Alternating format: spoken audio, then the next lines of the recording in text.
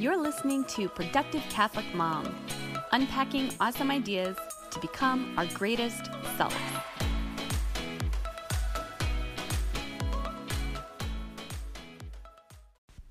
Today, I'm going to give you a powerful strategy that is guaranteed to make your days run more smoothly and get you closer to reaching all of your goals. This strategy is called identifying your keystone habits. I'm so excited about this concept because it's one of those things that can be applied to so many different areas of life. I initially learned about this concept from James Clear, who I've been following for years. He has an awesome blog at jamesclear.com, and he recently came out with a book called Atomic Habits, an easy and proven way to build good habits and break bad ones. It is so good. I've been loving this book, and I love it so much that I got both the hard copy and the Audible. That is how much I'm crazy about this book. Okay, so I'm going to explain what keystone habits are. I'll tell you a couple of my keystone habits, and then I'm going to show you exactly how to zero in and start focusing your willpower into just one thing so that everything else gets a lot easier to do. So a keystone habit is a routine that you do, a habit that starts a simple domino effect on other habits. It's one thing that you do that just magically makes other things fall into place or makes several other things easier to do. And here's why it's so important to be aware of what your keystone habits are. If we only have so much willpower in the day, it's really efficient to intentionally focus on applying your willpower first to just one or two things that just by their nature make it easier to do a bunch of other things. So take a step back and think about one of those days where everything just seemed to run like a well-oiled machine. More often than not, those days went so smoothly because you did one or two keystone habits that automatically made everything else fall into place. So maybe you got in a really good workout in the morning, which made you have more energy to do a bunch of other great habits that morning. Or maybe you cleaned your kitchen and living room the night before, so the next morning you were able to just get a little extra work done right away in the morning, or something like that. So let me share with you a couple of mine. In this season of my life, I have identified a couple keystone habits that can either make or break my day or even my week. So the first one is a no-brainer, daily prayer, and specifically morning prayer. So I try to pray every single morning right away, even if it's something short and to the point. Praying right away in the morning is a keystone habit for me because it gets the day started off on the right foot and it just puts my day in God's hands right away. So a new thing that I've started doing with my kids is praying one decade of the rosary right away in the morning as well. So we homeschool, so we do have the luxury of having a little bit more of a slower paced morning, which is nice. But even if we're in the car and going someplace, I try to pray the rosary out loud while my kids listen quietly or pray along with me. So by praying just a few minutes with the kids in the morning, it has a wonderful little domino effect on our morning. So first it gets everyone focused and calm, and then after we pray, it's a really good little segue into, okay guys, so what does God want from us today? And then we talk about the importance of obedience to God and obedience to mom and dad. We talk about asking the Holy Spirit to guide us in all that we do. And we talk about the importance of kindness to each other, treating each other the way we want to be treated ourselves, and then on from there. And then from there, I usually segue into a little rundown about what our day is going to look like. And, just kind of set the expectations for the day. We'll eat breakfast. We're going to do morning chores. We'll do schoolwork. I expect everyone to, behave, etc. So that doesn't always go perfectly like I explained, but that is the life of a mom with kids. But anyway, you get the idea.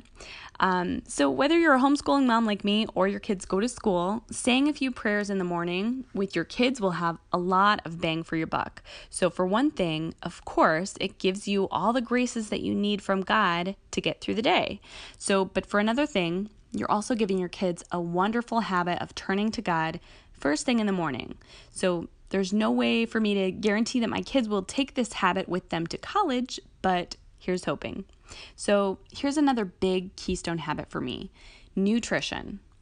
I figured out that my body runs best on a pretty specific diet.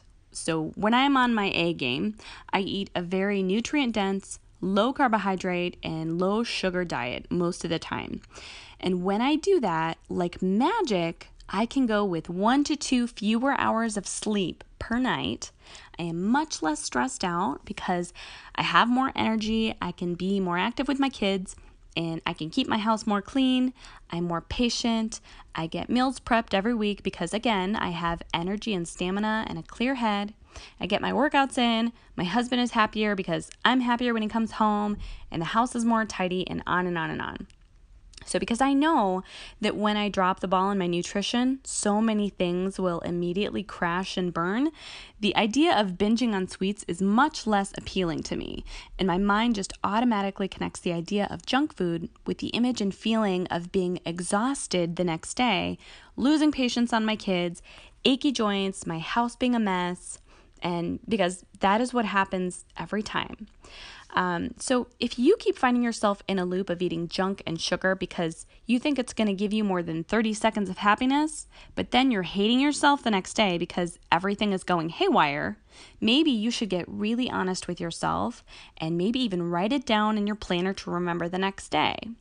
So this will help you become more aware of what's happening, and you'll eventually start to link the idea of eating a bunch of sweets or whatever it is with having no energy and being sad. So with any habit, the first step is awareness. You've got to raise your awareness so that you're just more conscious about the things that you do.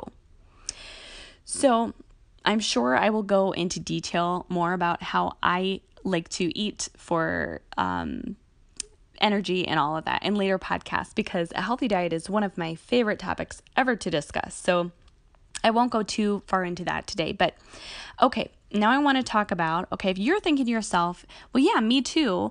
I want to make eating right a keystone habit, for example, or prayer or whatever, because that helps me start my day on the right foot. And, then I have this cascade of other habits when I do this, but I keep trying to do this like every Monday, and by Tuesday, I have fallen on my behind yet again, which is just a deterrent from even getting my hopes up about this habit. So because you're failing at this habit over and over again, it's hard to have any faith in yourself that you'll stick to it, and you just kind of don't know where to start. So if this is you, maybe what you need to do is look at the big picture of your routine and kind of take a step back and look at it a little more broadly and kind of just figure out what is happening or not happening that is making it difficult for you to eat healthy, for example. Because what we want to do is identify the keystone habit that you could start to make your focus and priority so that eating healthy becomes an easier habit to do. So again, with the nutrition example, one thing I've seen over and over again with my clients in the past are people who think they're going to do this, but they are just going to rely only on their motivation, which, by the way, goes up and down. It doesn't always stay super high. And they're failing to set up an environment at home where eating healthy can become an easy, natural, second nature thing to do. So they might have cereal boxes out on the counter along with a jar of cookies because, we all think that we need to give our kids access to a cookie jar as if it's a human right or something, and, so on. And they're not taking the time to prepare their meals on Saturday or Sunday.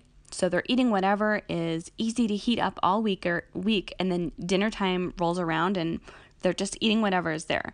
So here's another thing that people tend to do. They buy all their fruits and veggies that they need for the week, and then they stuff it in a crisper. So listen, here is one tip I would love for you to take away from this podcast. You will not eat the salad you put in your crisper.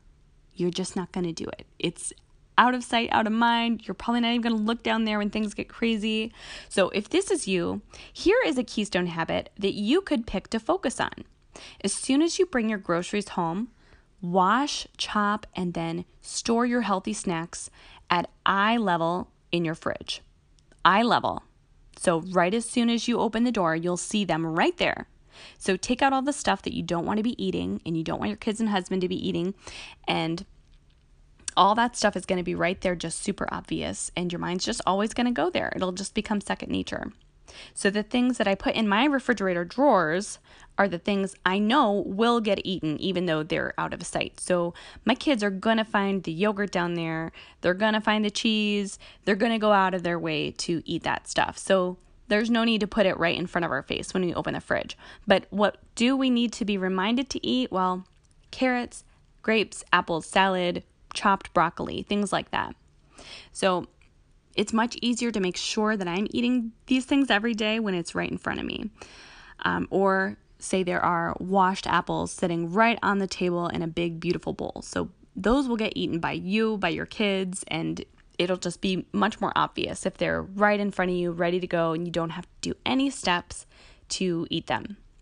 So that is one big old tip for you.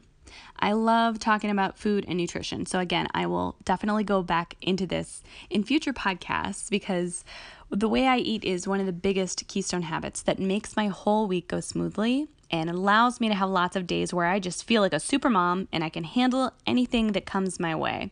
If you have any more specific questions about this, you can email me at productivecatholicmom@gmail.com and I'd be happy to help you. Okay. So I would love for you now to take these ideas and this concept of keystone habits and sit down with your notebook and just start jotting down ideas about your own routine and what might help you. So next, just choose one thing that you could start making a top priority consistently that would have a nice, beautiful domino effect on your day. And then you want to make this maybe your keystone habit project week. Focus on just one habit and write it down every day in your planner and just let your whole family know this is something that mom is going to focus on every day. So that is what I have got for you today. As Catholic moms, our vocation is so important and it is worth examining, reflecting on, and refining. So remember, ladies, that God made us to be our greatest selves, and that's why I believe every one of us should take a few minutes every week and choose one or two keystone habits that will help us be on our A game. Do you know of a Catholic mom who would enjoy this podcast?